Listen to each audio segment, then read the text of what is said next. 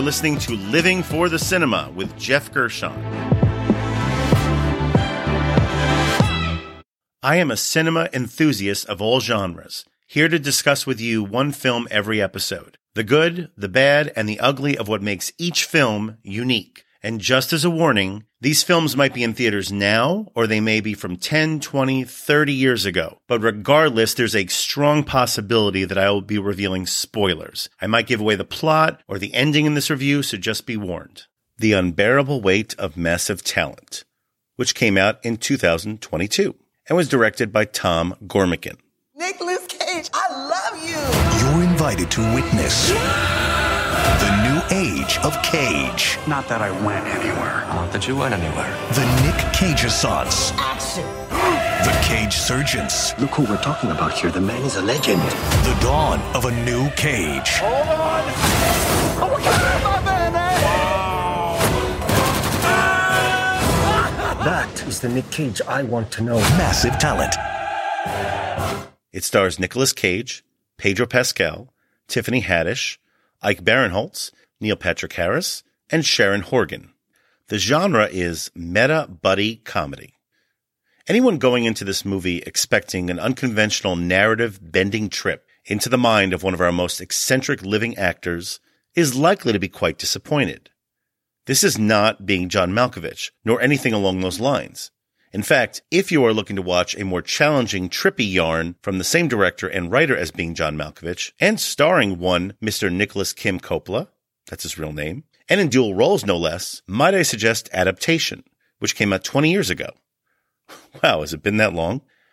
No, this is something different, much more conventional, but certainly no less entertaining. This film belongs within a genre or subgenre that's been around for decades, and that would be the, quote, movie stars are people too category or genre, usually featuring a movie star playing a movie star away from the movie set and out of their comfort zone, often placed within a seemingly ordinary real-life situation alongside seemingly ordinary people. And the kick is watching how this star relates to the common folk and how they can help elevate the crisis they find themselves in into something resembling, dare I say, a movie. This type of story can actually span several other genres as well, from rom-com to coming-of-age story to buddy comedy.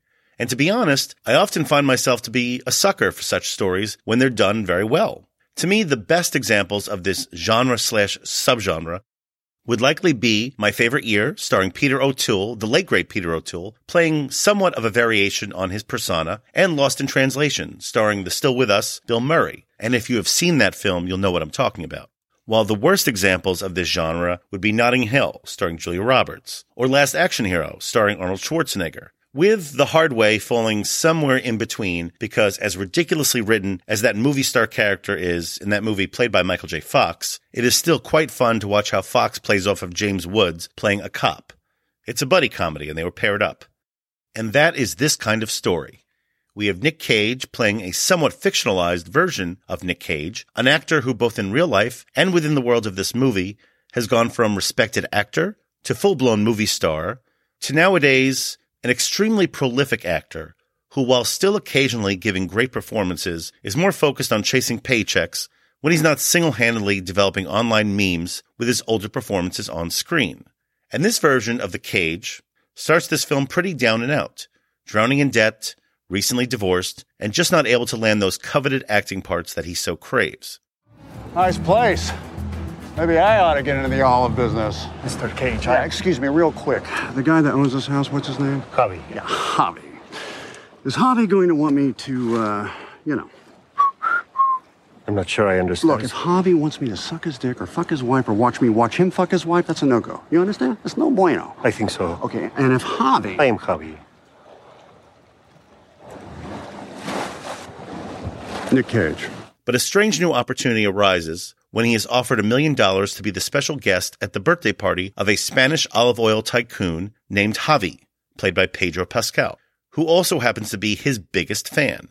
And just as Mr. Cage arrives on the Spanish Riviera to attend this gathering, he is also spotted by an operative of the CIA, played by Tiffany Haddish, who suspects something far more nefarious to be occurring at this tycoon's waterfront palatial estate and ends up roping Nick into spying for her, while he ends up bonding with superfan Javi, who runs the estate, who of course has written a screenplay for a movie he would love for Nicolas Cage to star in. And all the while, the two men embark on several adventures together, one involving LSD, and hilarity ensues. Okay, you just run out there, you get the truck, you come back and get me. I will keep a lookout. Love it. Love the plan. But maybe you should go and I'll stay here. I love that plan. I do. But you are a faster runner than me. I saw how fast you were in National Treasure. No, that'd be the stunt department. Not according to the making of featurette. Fine, I'll go. Wait! So you're gonna go? I'm going with you. Yes, this movie is quite funny, and Cage is clearly having a lot of fun riffing on his eccentric persona, while also conveying some sincere pathos regarding his more recent reputation as a paycheck-seeking meme machine. It's a good performance, which can sometimes go over the top, though never too much that he doesn't come off as human. This version of Cage generally comes off as self-centered, but still well-meaning and often likable, and he has great chemistry with Pascal. And I honestly could not recall Cage having this level of chemistry with a co-star since playing alongside Connery in The Rock, which next to Face Off is probably his most referenced film throughout this movie. What are you working on next? Well, that's a tough question for an actor to get, but it's fine. Oh. Because I'm no longer an actor. I've retired. What? What do you mean retired? So, what are you going to do now? Live the life of a house cat. Because it's just a matter of time before the great power plant upstairs turns off the juice and we retreat to the black pit of nothingness from whence we came.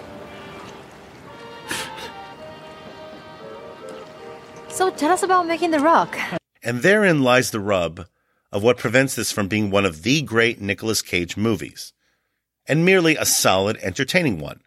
Nothing wrong with that, by the way. We need more solid, entertaining movies. The overall story develops into pretty much along the lines of your standard mistaken identity action comedy, and it's pretty much directed that way too.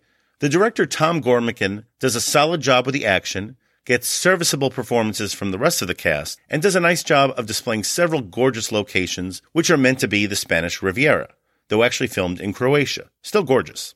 Gormican, who also co-wrote the screenplay, is constantly referencing several of the more iconic Cage movies and performances, like Face Off, Leaving Las Vegas, Moonstruck, and the more recent Mandy, which I love. But none of these scenes are filmed and or acted with the flair of those movies. It often just feels too restrained for you to really appreciate it, especially, of course, if you have seen those movies. Granted, it can be a tall order for any director to just stop a film in its tracks to suddenly attempt the go-for-broke stylings of a John Woo or Panos Cosmatos, who directed Mandy, but then to just merely reference some of these roles in the most perfunctory manner possibly seems a bit lazy too, almost fan-servicey, to be fair. I mean, there is literally one moment where Nick is taken into a sort of shrine/mini museum of his filmography, and we see him pick up a nondescript-looking chainsaw. And then he just utters, "Hey, it's my chainsaw from Mandy." Okay, I smiled for a second. I still smile even thinking of that scene. And then what? So we are just going the on-screen Planet Hollywood route of merely acknowledging memorabilia now? To what end? Now, to be fair, this movie does get more clever referencing other Cage films. I especially enjoyed one visual reference from Leaving Las Vegas, but as to how much this motif actually enhances the story, overall, it's pretty hit or miss. Which is not to say that it's a game changer for this movie, which is still overall a pretty breezy affair with even a couple of nifty action beats towards the end. At the end of the day, this is a fun action comedy starring Nicolas Cage giving a good, engaging performance.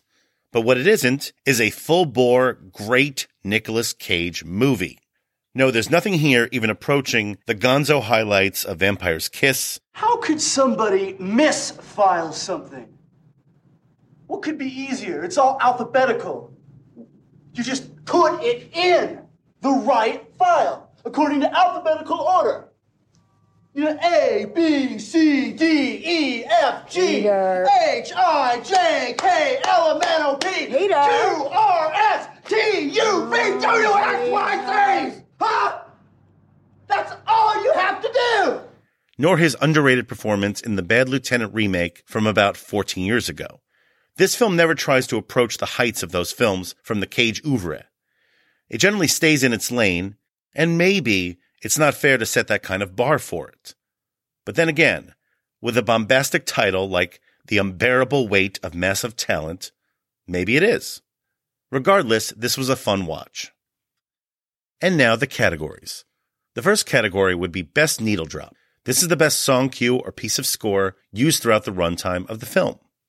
Longtime film composer Mark Isham conducts a solid overall score, and the soundtrack for this film features various pop standards.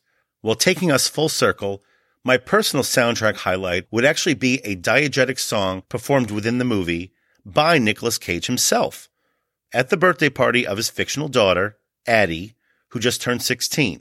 In the lead up to this moment, Cage has shown up late to this party, and drunk no less, when he decides to stop the party in its tracks by playing the piano. And to stunned silence from everyone present, including his daughter and ex-wife, we hear him perform this song dedicated to his daughter, Addie.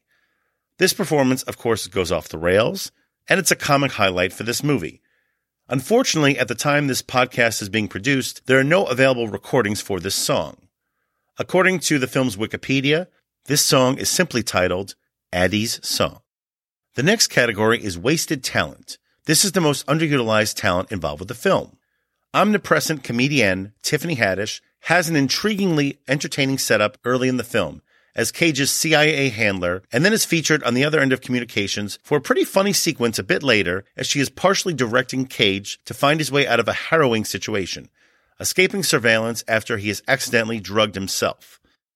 And then from roughly the 45-minute mark onward, Haddish's character just isn't in the movie that much, nor really factors into the story that much. By this point, the movie has sort of transitioned into a Nick/Javi buddy comedy, but it still could have been quite funny to see her have some interactions with Pedro Pascal. This is not a huge criticism, as overall this is a pretty tight movie, but it just could have used more Tiffany Haddish. I don't know if I'm losing my mind, but I'm pretty sure that's the actor Nick Cage. From Moonstruck? Moonstruck? No, from Face Off. Wait. Why is Nick Cage on this plane? You know what? We're pulling out. I don't like this. Get out of there. No. What do you mean no? No. What are you doing? Vivian, what are you doing? Thank you. This is our shot. No, get out. Vivian, get the Nicolas Cage, oh my God, you're so awesome. I love you. Oh, thank you. Oh, me and my nephew Raymond just watched Croods 2. Dude cracked us up. Can I get a selfie? Sure. No, I like that movie too. Yeah, you did so good in that movie, man. The next category is the trailer moment. This is the scene or moment that best describes this movie. Many of this film's highlights involve interactions between Nick and Javi, but my personal favorite would have to be one of their quieter bonding moments. As both of them are hardcore cinephiles, they begin to have an ongoing discussion of their favorite movies, and they're generally on the same page. Except, Javi has been slow to reveal his choice for number 3, his third favorite movie. And then, as they are winding down at Javi's villa one night, after a day of hijinks, Javi finally lets it slip. And of course, it's an unexpected choice. The film is a live-action sequel to a family comedy featuring an animated main character which came out 5 years ago to quite a bit of acclaim. Nick is at first taken aback by this choice, but then Javi puts the movie on for him, they watch it together, and Nick's reaction is both funny and touching. Can you just stop stalling and answer the question? What is your third favorite movie of all time? Paddington 2. What? Cabinet of Dr. Caligari, Paddington 2. Connect those dots. I mean, I don't want to be a snob, but... I cried through the entire thing. It made me want to be a better man. Bullshit, Mom!